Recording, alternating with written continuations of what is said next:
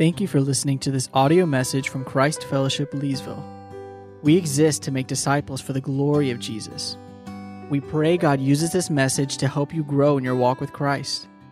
To learn more about Christ Fellowship, please visit us online at christfellowshipnc.org.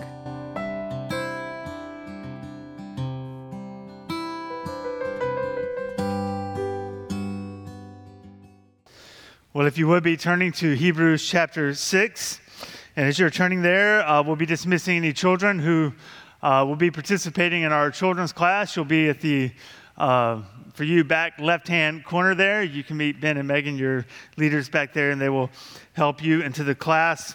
While they're making their way there, again, if you would be turning to Hebrews chapter 6, we'll be looking at verses 1 through 8 this morning. Hebrews 6, verses 1 through 8. And so as we do every week, I'll read our passage for us, and then we will take a moment to pray and to ask for the Lord's help as we come before the truth of His Word. So read with me now, Hebrews chapter 6, beginning in verse 1. Therefore, let us leave the elementary doctrine of Christ and go on to maturity, not laying again a foundation of repentance from dead works and of faith toward God, and of instruction about washings, the laying on of hands, the resurrection of the dead, and eternal judgment. And this we will do if God permits. For it is impossible in the case of those who have once been enlightened, who have tasted the heavenly gifts and have shared in the Holy Spirit, and have tasted the goodness of the Word of God and the powers of the age to come, and then have fallen away, to restore them again to repentance, since they are crucifying once again the Son of God to their own harm and holding Him up to contempt. For land that has drunk the rain that often falls on it and produces a crop useful to those for whose sake it is cultivated receives a blessing from God. But if it bears thorns and thistles and is worthless and near to being cursed, and its end is to be burned. Let's pray together. Father, once again, we just pause for a brief moment and ask for your help. Father, first and foremost, we want to just express our gratitude and thankfulness for the redeeming work of Christ in our place, for His righteous life that was lived in our place, for the death that He died in our place, taking the wrath and condemnation that we deserved on Himself. We are thankful for the power of His resurrection, that we one day will join Him in that very resurrection. Father, we are thankful that Jesus right now is at your right hand interceding for us. He is our advocate, and we are thankful that you have, by your grace to us, sent your Spirit to dwell within us, that we might have understanding of your word and the truth that you have for us this morning. And so, Father, what we are asking you to do right now, we acknowledge is what you have already promised to do for us, which is that you would be at work in us by the power of your Spirit through the truth of your word, changing us and conforming us more and more to the likeness and image of Jesus Christ. Father, this passage is particularly challenging, it's particularly difficult, it is particularly convicting. And so, Father, I pray that you would help me to let the weight of this warning, this passage, lie up on us, while at the very same time placing full trust and confidence in the promises that you have made to us. And so, Father, we simply ask for your help. I ask that you would allow me to rightly interpret your word and that you would use this morning for the glory of your name and the good of your people. And we pray all this in Jesus' name. Amen. Well, in many ways, this sermon for chapter 6, verses 1 through 8 can be seen as a continuation, kind of a part 2 in some ways from last week's sermon. So last week, for those of you who may not have been here, we looked at chapter 5, verses 11 through 14. And in that, we saw that there are dangers of spiritual immaturity. Things like it cuts you off from the depths of God's word, because the author of Hebrews said, when you're spiritually immature, all that we can feed on is milk and not the solid food of the word of God that we need. And we saw that being spiritually immature can make us vulnerable to false teaching. It can keep us from having the ability, as verse 14 said, it can keep us from having the ability to distinguish between good and evil, truth and lies. And so because of those dangers, because of those concerns that the author of Hebrews had for us in verses 11 through 14, he then moves into chapter 6, verse 1, and he says, therefore, in light of those dangers, in light of those issues, therefore, let us leave the elementary doctrines of Christ and go on to maturity, pursue maturity in Christ, because these dangers exist. Therefore, we need to press ahead toward Jesus and toward maturity and knowledge of God's word and character and person. Now, we've talked about this before. I believe actually we talked about it earlier in the book of Hebrews, but just to remind us, the faithful Christian life must be one of movement forward. You can see that theme running throughout the book of Hebrews. You can see it in chapter 12, right? Let us run with endurance the race that is set before us. It is a life of movement toward something. And so if we are stagnant or stale or even moving backward, we are not living in obedience to Jesus Christ. And an obedient life, live for the glory of Jesus Christ, is a life that is moving forward toward maturity. Now that means different things for different people, because we're all in different stages of our relationship with Jesus. We're all in different stages for how long we've been a Christian.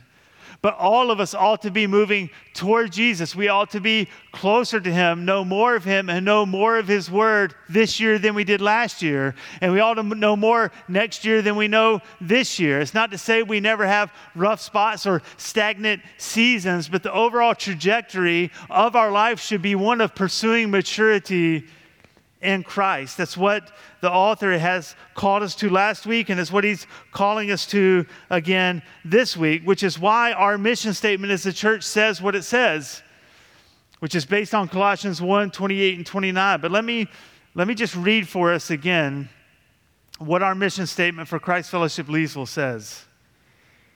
We exist to make disciples for the glory of Jesus Christ through gospel proclamation, biblical teaching, intentional discipleship, and love for one another, that we may present all mature in Christ. That's our goal. That's the goal of this church as a whole. It's the goal of the elders as we seek to care for you. Our goal is that last phrase of our mission statement, that we're going to do all that we do so that we may present all mature in Christ.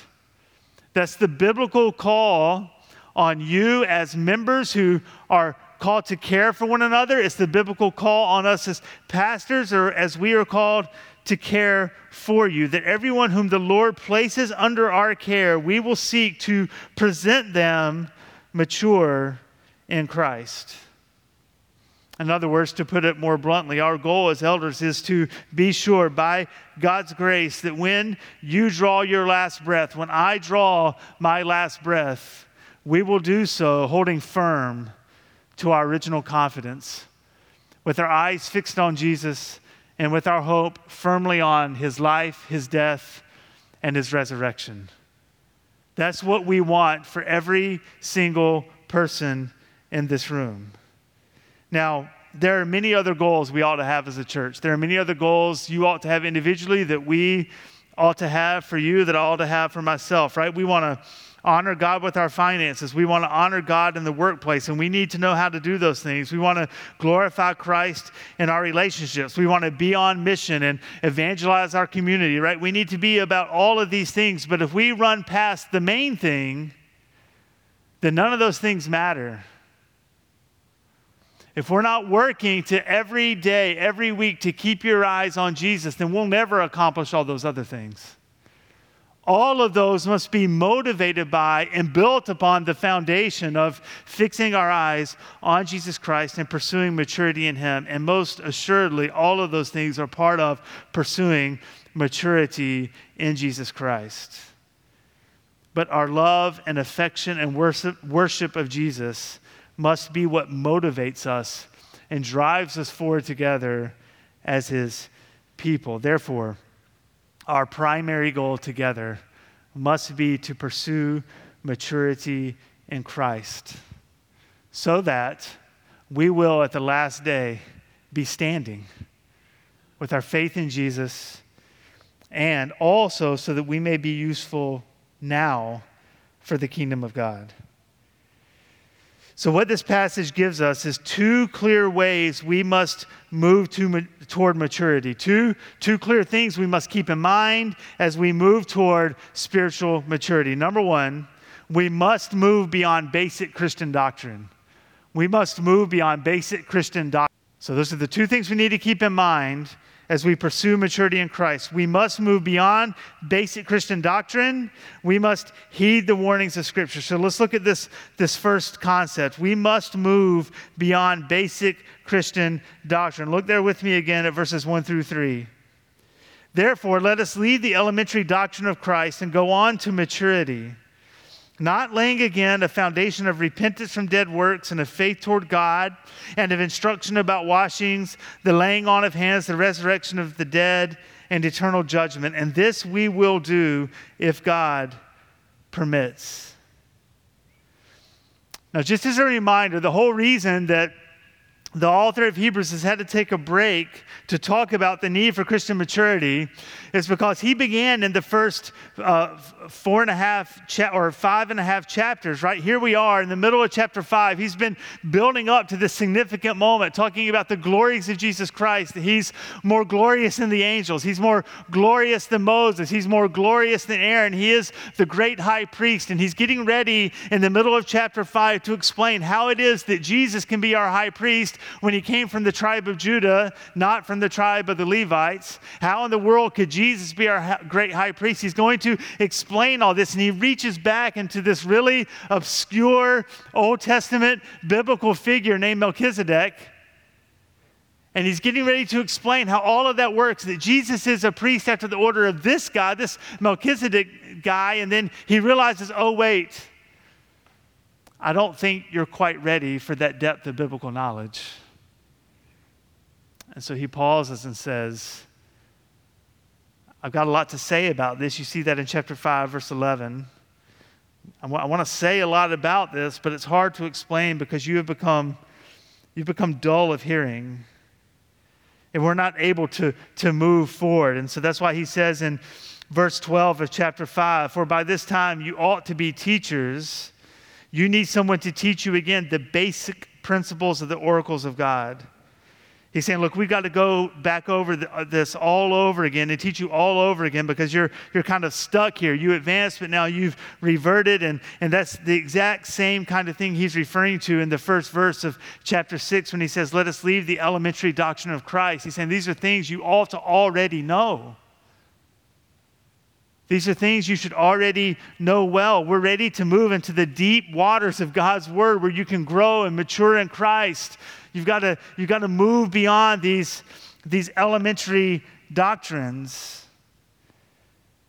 And so what the author of Hebrews does is provide a clear rebuke to the Hebrews, and it's a clear rebuke to us if we're remaining in spiritual infancy and we're not moving forward toward maturity in Jesus Christ.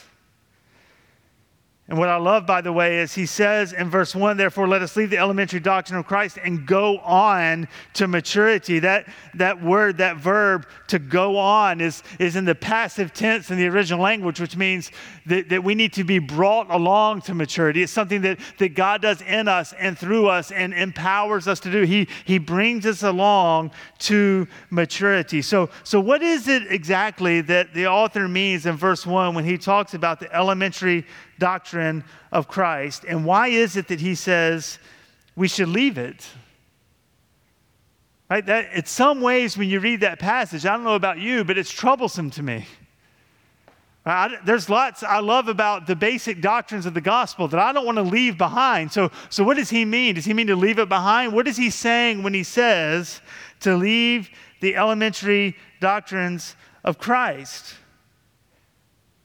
Well, he doesn't mean that we ought to forget about it, nor does he mean that it's unimportant. Because something is elementary doesn't mean that it's not important. Instead, he's simply saying, once you've learned those basic elementary doctrines, you need to build up on that foundation. You can't just do the foundation and leave it there for the rest of your life. No, you need to get that in place and then build on top of it and add to it and move on from it. Right? For example, here we are at the beginning of the school year, right? Students are heading back to all kinds of different schools, elementary school, high school, colleges, seminaries. They're kicking off a new year. Now imagine there's a high school student who is entering his senior year. He wants to go to college to be an engineer. And so he signed up to take calculus his senior year to prepare him to head off to school to pursue an engineering degree.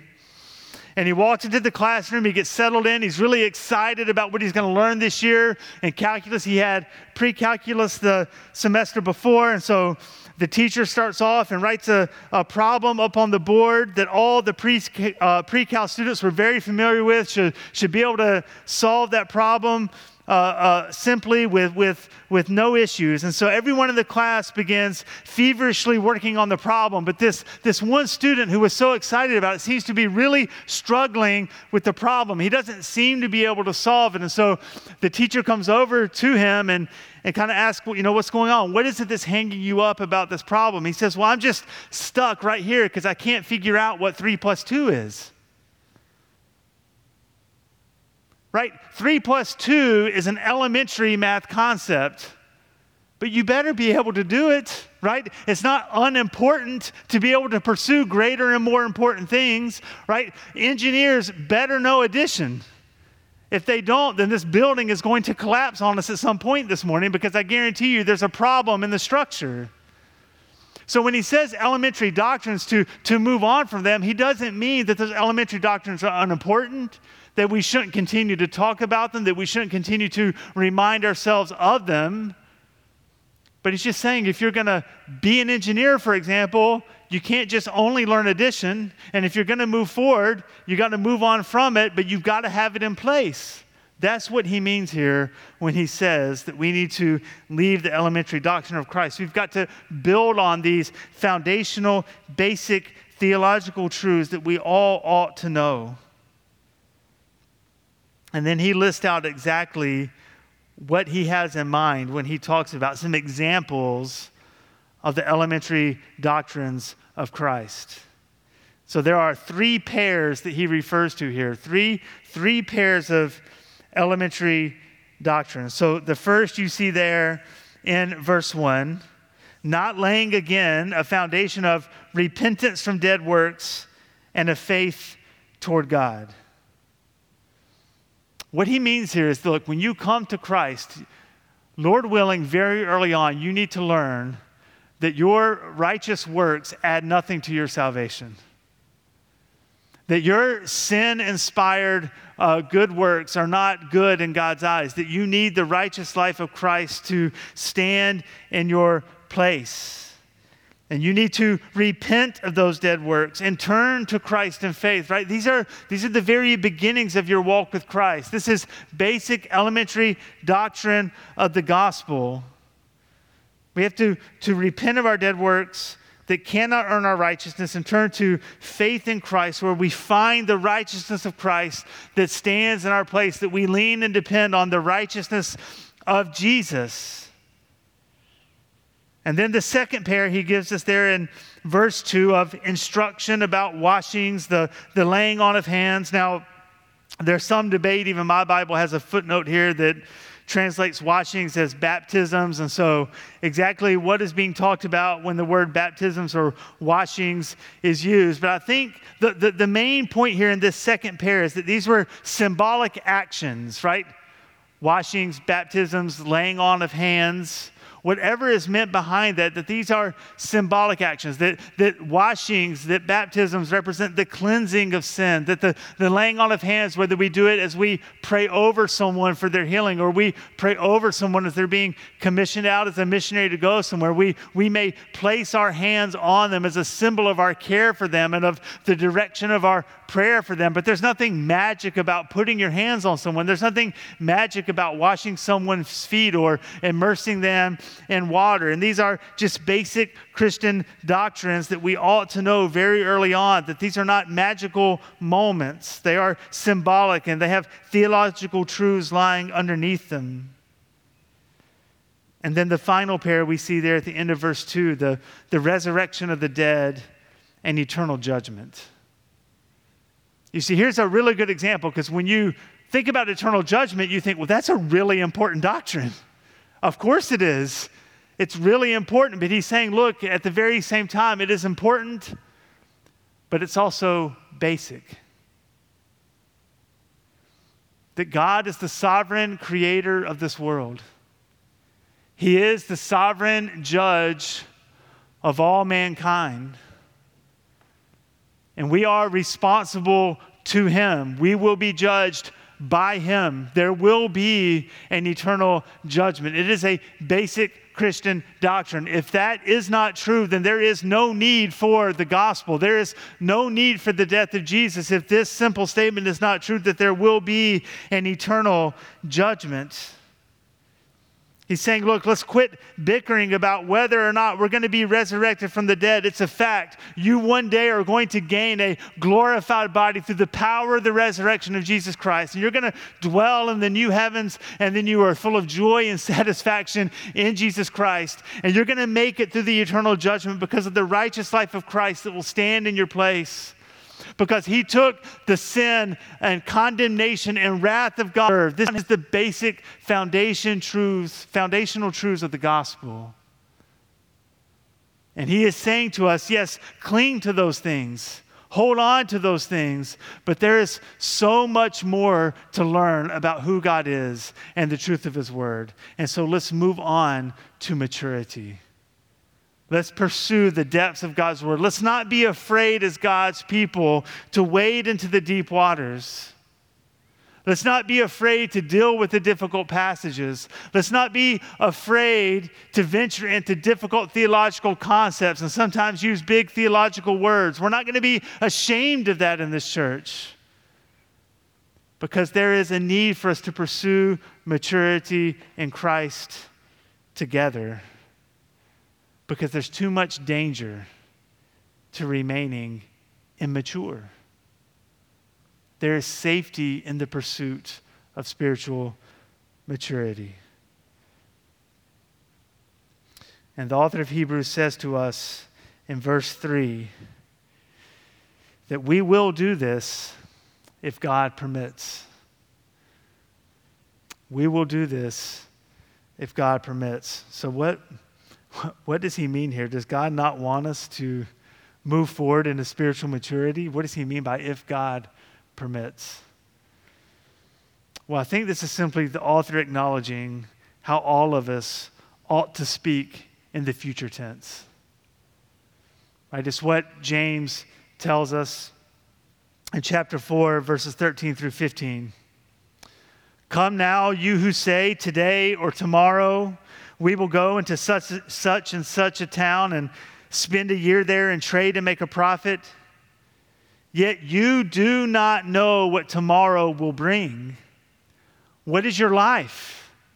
For you are a mist that appears for a little time and then vanishes. Instead, you ought to say, if the Lord wills, we will live and do this or that. Everything we say in the future tense is contingent upon the Lord willing it to be so. We are not even guaranteed to be alive tomorrow. It is if God permits it. It is Lord willing. And so we lean into his sovereign kind providence, his providential hand over us. And we will pursue maturity together if God permits it. And if we follow his instructions to us, he has given us glorious promises that he will, in fact, bring us toward maturity if we are serious disciples of his word. And look, it's why we in this church want to be committed to a few different things, one of which is consistent expository preaching, where we move through books of the Bible section by section, because we want you to grow in your knowledge and understanding of the word. We want you to be equipped to go home and to know how to read your own Bible and to understand how sentences work together in God's word and how this paragraph connects to the next paragraph. So we're committed to expository preaching. We want to be serious about discipleship. We talk about it a lot in this church, but we want to encourage each of you to pursue one-to-one or one-to-two or a small group of 3 or 4 discipleship relationships with others in this church. It doesn't have to be complicated. You can get together for coffee every other week and just read through the book of John together, a few verses at a time, a paragraph at a time, and talk about it together. It's why we're having the life group kickoff next week, because we want to encourage everyone, plead with everyone to be a part of a life group in this church where you can gather with a group of believers in the middle of the week, in the evening, to talk about this sermon or sermons like this, to challenge one another, to pray for one another, to care for one another, right? These are all ways that we're going to move toward maturity together, that we're going to move on from these elementary doctrines of Christ. We're going to have a women's Bible study beginning this fall. Lord willing, down the road, we're going to begin to have Sunday morning Bible studies. We're kicking off our Awana Children's Ministry in the middle of September. Yes, we're doing it because we want to reach the community. We want lost children to come, but we're also doing it because that particular ministry encourages our children to memorize God's word and to hide it in their hearts and to understand more of what it means. All right, this is what we have to be about. And Lord willing, if we commit ourselves to all of these things, we will move toward maturity in Christ. This we will do if God permits, and may he make it so among us. But the second thing we need to keep in mind as we move toward maturity, the second way we pursue spiritual maturity is that we must heed the warnings of Scripture. We must heed the warnings of Scripture. They are in the Bible for a reason. They are not to be ignored. We must read them and be aware of them and heed them. So look with me at verses 4 through 8. For it is impossible, in the case of those who have once been enlightened, who have tasted the heavenly gift and have shared in the Holy Spirit and have tasted the goodness of the Word of God and the powers of the age to come, and then have fallen away, to restore them again to repentance, since they are crucifying once again the Son of God to their own harm and holding him up to contempt. Now, this is a hard passage. This is a difficult passage to work through, to understand exactly what is meant, because it brings up all kinds of questions. And I want to try to deal with all these questions. Questions like, exactly what kind of person is this passage talking about when it describes this person in this way? Is he saying that we can lose our salvation? What does it mean in verse 4 when he says it's impossible to restore them again to repentance, right? There's all kinds of complicated questions in verses 4 through 8 that we have to deal with. But before we get into that, let's take a step back and big picture, just be sure we understand what warning is being laid out in front of us here. What he is saying is there is a category of people, and Lord willing, we're going to deal with who's in that category, but there's a category of people who can respond to the gospel, who can respond to Jesus in such a way that they fall away from him, that they walk away from the church, that they walk away from the truth of God's word. And when they do so, it is as if they are crucifying again the Son of God and holding him up to a contempt. And because of that, it's impossible to restore them again to repentance. So that's big picture, just a summary of what's being said here. Now that introduces, right, a dozen different questions. about this passage. Now, I do want you to notice that there's a shift in pronouns that happens here. So in verses 1 through 3, the author of Hebrews has said, let us lead the elementary doctrine of Christ. Verse 3, this we will do, right? He's talking to his audience, the Hebrew church to whom he wrote. He's saying, look, we're in this together. This is about us. But notice the shift in verse 4.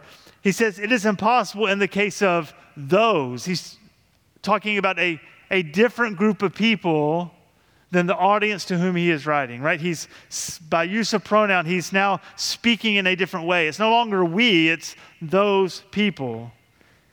So that's just something to keep in mind. Now, when he describes those people, he gives 5 different phrases to describe who they are. Let's just, again, I know we just read it, but now that you've heard me say 5 phrases, so these are 5 descriptions of these people, right? You see that there beginning in the second half of verse 4. Number 1, they have once been enlightened. 2, they've tasted the heavenly gift. Number 3, they've shared in the Holy Spirit. Number 4, they've tasted the goodness of the Word of God. And number 5, they have tasted the powers of the age to come. So that's the description of these people. So who are they? Are they true believers? Is that a description of a believer? Or are they someone who thinks they're a believer, but they're not actually a believer? But then that forces the question on us, if they're not a believer, then how are these things true of them? Now, there are a lot of working theories about this passage, different interpretations of exactly what's going on here. But here at the beginning, I just want to remove one of those as a possibility that I don't think works at all. And one theory is that the author of Hebrews is talking about a hypothetical situation. He's referring to a hypothetical Christian. In other words, he's saying, look, we know that the doctrine of the perseverance of the saints is true, that once saved, always saved, that all those who belong to Christ are going to be kept by him. But hypothetically, if someone were to fall away, if that was theoretically possible, then it would be impossible to renew them again to repentance. So that's one of the views of this passage. But here's the problem, and it's a serious problem. A hypothetical situation that can never happen is not really a warning. Right? There's no need for it to be in the scriptures if it couldn't happen, right? If it's purely hypothetical. In other words, a few weeks ago, we were in Jacksonville, Florida, visiting my mother-in-law, and we had not taken the kids to the beach in a number of years. And so we decided one day we're going to go to the beach. And so we took them. And as we're walking down, I'm reminded there's a big lifeguard stand there, and they have, different colors representing the different dangers that exist in the water for that day. How bad is the rip current? What do you need to be aware of? And so can you imagine being on the beach that day? You're walking in with your kids, and there's the lifeguard stand, the warning flag is there, and the highest level of warning is out there, right? And it's the rip currents are terrible. You need to really be aware. And then you read the sign, and it says, beware.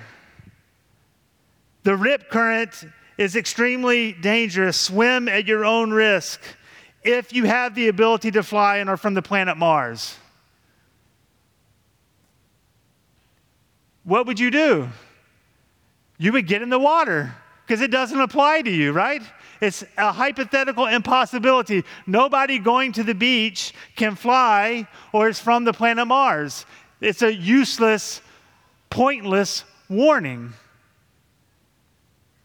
And so for this to be a hypothetical warning simply makes no sense. It would have no purpose to be in God's Word. So let's just remove that category altogether. This is an actual group of people that the author of Hebrews is talking about. Now, who are they? Who is this group of people? Well, let's ask the first question. Is it believers? Because if I came up to you and said, let me describe what it's like to trust in Christ. When you trust in Christ, it means that you have been enlightened. It means you've tasted of the heavenly gift. It means you've tasted of the Holy, you've shared in the Holy Spirit. You've tasted the goodness of the Word of God, and you've tasted the powers of the age to come. And you would say, that's a pretty good description of a follower of Jesus. So is that in fact what's being addressed? Is that the group that the author of Hebrews is talking about? Because if it is, he says in verse 6 that group can fall away. And when they do so, it is impossible to restore them again to repentance. So how do we come to a conclusion about exactly who this is talking about? What's important to keep in mind as we study God's Word, there's a principle of interpretation of God's Word that says you should allow clear passages to interpret less clear passages. You should allow easier passages of Scripture that are plain in their meaning to hold weight and to help you interpret difficult passages that are hard to understand. And so what I want to do is just remind us of some really crystal to keep us to the very end. That when he adopts us into his family, he doesn't ever kick us out and leave us on the street. Now, we could do this for the rest of the morning, but I'm just going to read 4 passages that remind us of this. We could do 20 of these passages. So just let me remind us how clear it is, the doctrine of the perseverance of the saints, that all those who trust in Christ will be kept by him. John chapter 10, verses 27 through 30. This is Jesus speaking. My sheep hear my voice, and I know them, and they follow me. I give them eternal life, and they will never perish, and no one will snatch them out of my hand. My Father who has given them to me is greater than all, and no one is able to snatch them out of the Father's hand. I and the Father are one. Now we could stop there, right? That is crystal clear. No one can snatch us out of the grip of Jesus Christ. Furthermore, no one can snatch us out of the grip of the Father's hand, right? All those who Jesus gives eternal life are kept by him. Philippians chapter 1, verse 6, the Apostle Paul says, and I am sure of this, that he who began a good work in you will bring it to completion at the day of Jesus Christ. You will be brought along to maturity. He will complete what he has started in you. It's exactly what Paul also says in 1 Thessalonians chapter 5, verses 23 and 24. Now may the God of peace himself sanctify you completely. And may your whole spirit and soul and body be kept blameless at the coming of our Lord Jesus Christ. So just pause there. I just want you to hear all that Paul talks about there. May God sanctify you completely sanctify you. May you be kept blameless at the coming of our Lord Jesus Christ. And then right after that, the Apostle Paul says, he who calls you is faithful. He will surely do it. Like there's no ambiguity about 1 Thessalonians chapter 5, verses 23 and 24. He will do it. He will complete what he has begun in those who belong to him. And then finally, perhaps the most well-known passage we could look at to remind us of the truth of the perseverance of the saints is Romans chapter 8, verses 38 and 39. The Apostle Paul says, for I am sure that neither death nor life, nor angels, nor rulers, nor things present, nor things to come, nor powers, nor height, nor depth, nor anything else in all creation will be able to separate us from the love of God in Christ Jesus our Lord. There is nothing that can separate you from the love of Jesus Christ, the love of God in Christ Jesus our Lord. Now look, there are numerous other places we could look. Again, we don't have time to do all of them, but these four on their own are enough to say it is crystal clear that when we come to faith in Christ, when we are delivered from the domain of darkness and transferred to the kingdom of the beloved Son, when we become the adopted children of God through faith, we are always the adopted children of God by faith, and He will never abandon us. So therefore, this cannot be referring to true believers. Because all who trust in Christ are kept by Him. He is faithful. He will surely do it. So then, other places in Scripture that there is a category of people who are in the community of God's people. There's a group of people who are in fellowship with believers who believe they are following Jesus, but either by the evidence eventually of their life, they prove that they were never really followers of Christ, or at the judgment seat of Christ, it is revealed that they never trusted in Him to begin with. Right? We see that, for example, in 1 John 2:19. They went out from us, but they were not of us. For if they had been of us, they would have continued with us. But they went out that it might become plain that they all are not of us. In other words, John is saying to us in 1 John 2:19 that when a group of people or an individual walks away from it's not that they had Jesus and then lost Him.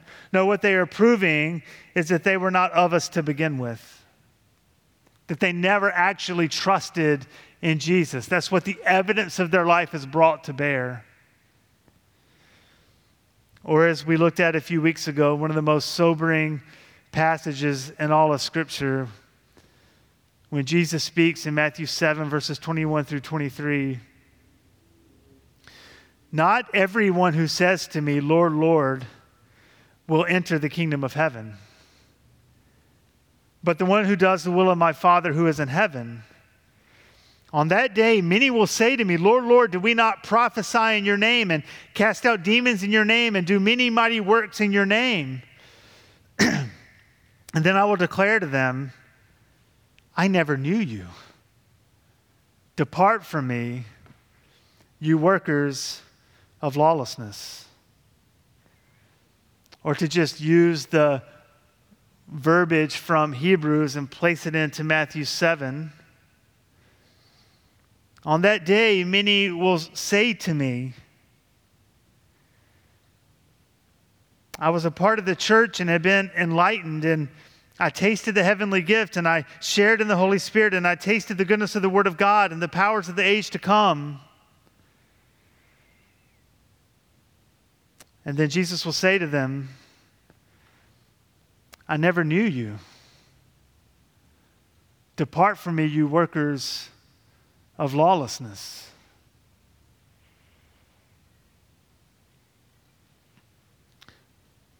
So the Scripture teaches that this is a group of people who have experienced these things, and then they've fallen away, and in their falling away, they have proven that they were never truly believers. So how can these things be true of them? Well, what the author is referencing is those who are around Christianity but don't have a genuine faith. What he means is they've been exposed to the gospel.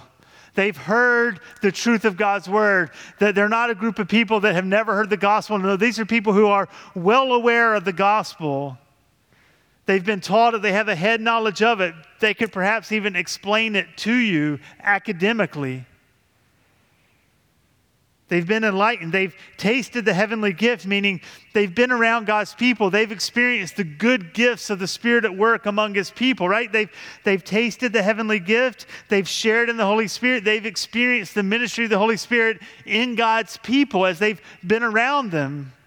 They've experienced the goodness of God. They've seen the work of God evident in other people's lives as they've fellowshiped with other believers. Verse 5, they've tasted the goodness of the Word of God. They've seen the Word of God with their own eyes. They've seen it transform lives. They've seen it encourage people. They've seen it lift people out of darkness and into light. They've seen it fill their people around them with hope. They've even tasted the powers of the age to come as they've witnessed the kingdom of God present here on earth. They've witnessed heaven at work here on earth. That they've seen the powers of the age to come at work among his people. You see, they've seen it all. They've been a part of it all. And yet, they walk away from it.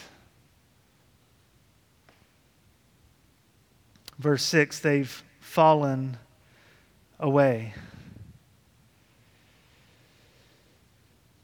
And he says that group of people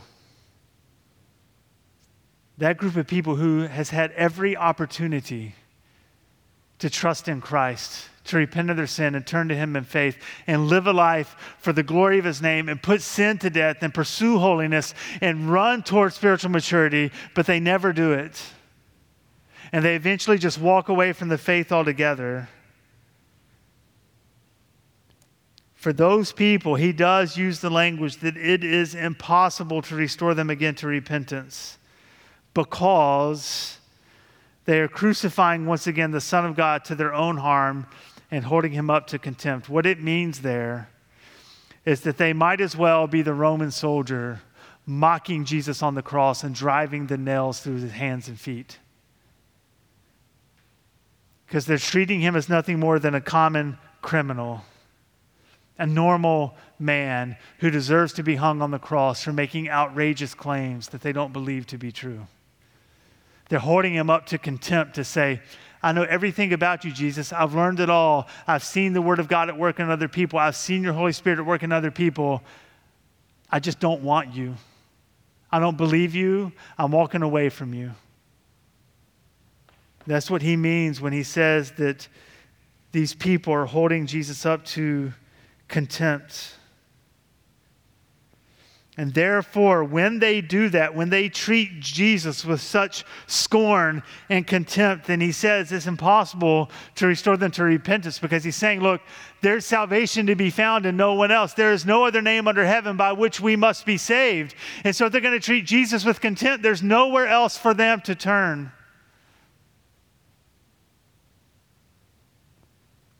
Look, it's not to say that there aren't going to be people who are going to walk away from the church and walk away from Jesus who will not then repent and come back to him. I've seen it happen. You've seen it happen. Praise be to God that it happens. But there does come a place, a time when their hearts are so hardened that God gives them over to their sin. And he allows them to continue in their hardness and in their rebellion. So, is this a real warning for you? It's a real warning because the author of Hebrews wants his original audience, God wants us, as we read it here today, to understand that this could be true of any person in this room, including me.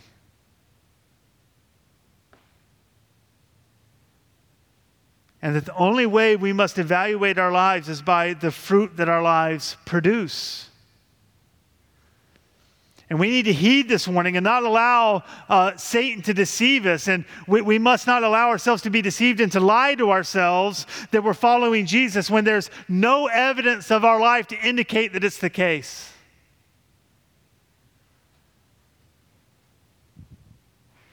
You can be around the people of God. You can come here every single Sunday morning and you can see him at work in every person sitting in this room except you.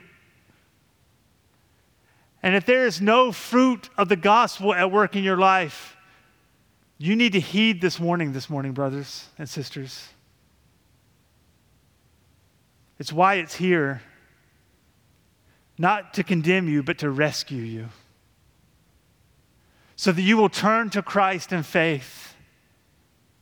So that you will leave behind the elementary doctrines and pursue maturity in Christ. Look, I love the nature of God's word, who delivers to us both radical promises, right? I'm going to complete what I started in you. Nothing can separate you from my love. And yet at the very same time, heed the warning. You see, one without the other would drive us off the cliff into despair. You see, if all we had was the promises without the warnings, you know what you and I would be in our sin nature? Lazy, indifferent, ungodly, indifferent to holiness Christians, right? Well, God's promised it, so it doesn't matter how I live. I can lean on his promises. I'm going to do what I want. I'm going to satisfy every desire, carnal desire that I have, because it doesn't matter, because Jesus has said he's going to keep me. If we didn't have the promises and all we had was the warnings, it would turn us into a bunch of legalists, right? Who feel like, to get to heaven, I've got to be good. I've got to be holy, right? My good works are going to earn my way to heaven. Look, all these warnings make it clear that that's the only way I'm going to get there, by my righteousness and by my works. But you see, the beauty of God's word is, Jesus says, I'm going to keep you. It's my doing, not yours. I'm the faithful one. Even when you're unfaithful, I'm going to keep being faithful. I'm going to sustain you, forgive you. I'm advocating for you. I'm interceding for you. I pray for you even when you don't know what words to say, through the groanings of the Holy Spirit. These rock solid, sure promises of God that we can lean on in our darkest days. And yet at the same time, he says, if there's no fruit in your life, beware that those promises may not apply to you. Pursue holiness. Don't be satisfied with disobedience and indifference and stagnation and immaturity in the gospel.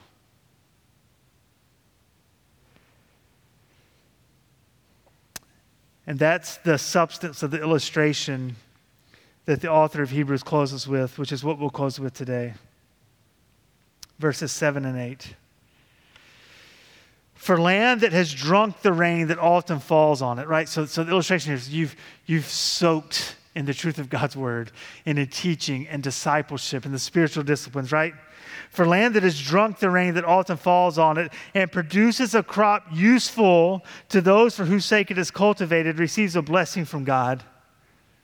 Look, that blessing comes when there's fruit in your life, when there's evidence that you're following Jesus, right? Jesus said, they will know you by your fruit. But if that very same land, verse 8, right, this very same land that has rain poured upon it, right, it is not drought conditions. Everything has been cultivated and prepared. It's been nourished and kept. If that very same land in verse 8 bears thorns and thistles, it is worthless and near to being cursed, and its end is to be burned,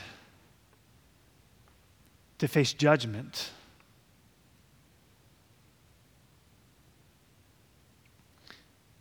Ultimately, what God is saying to us here is, don't let simple community with God's people fool you into thinking you actually belong to God's people. Church attendance, life group involvement, Bible study involvement, volunteering does not make you belong to Jesus Christ. Now, those are fruits. Those are good, glorious fruits of the gospel. Don't let Satan deceive you. Evaluate your life. Look at it. Are you pursuing Christ in your day-to-day life? Is there fruit of the gospel at work? And look, friends, often it's hard to know when you look at your own life. And it's why we need each other. Because there's going to be times where I'm in darkness and I feel like I'm not walking in obedience to Jesus. And I'm frustrated and I'm scared, right? I may be lacking assurance in those moments. And that's when I need you to come beside me. And Lord willing, you see some fruit in my life I can't see with my own eyes. And you say, Jonathan, look, I know you're struggling right now. But I want to encourage you, man, there is so much fruit coming out of you.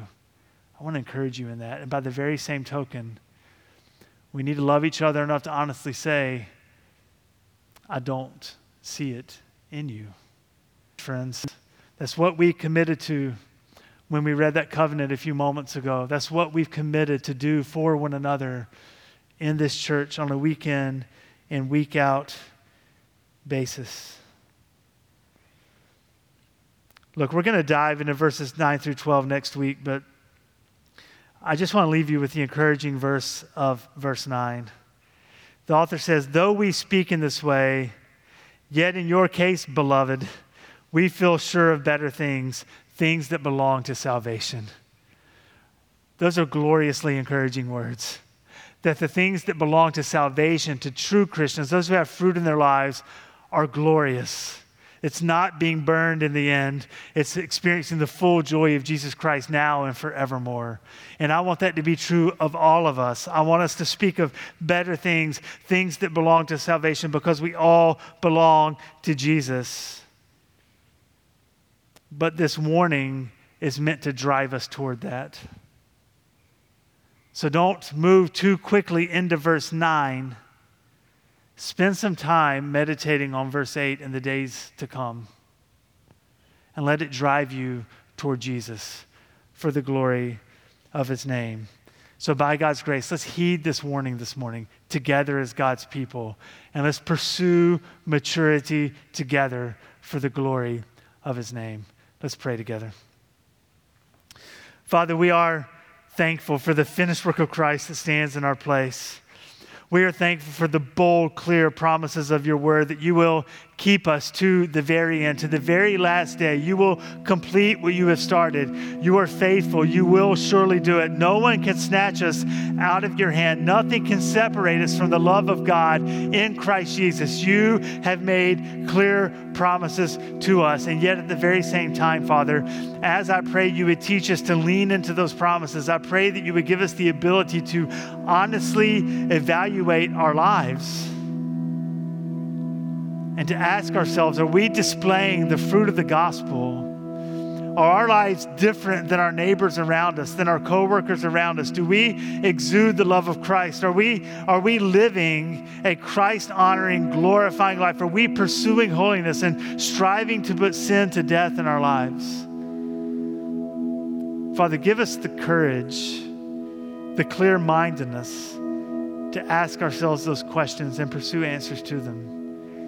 I even pray, Father, that some of those conversations can happen between us in these days to come and in these weeks to come, that we would love one another enough to engage in serious conversations about these things. But ultimately, Father, we are thankful for the gift of this warning to us, for the gift that it is that drives us closer to Jesus. And I pray that that is exactly what has been accomplished among us by the power of your Spirit through the truth of your word this morning. And we pray all this in Jesus' name. Amen.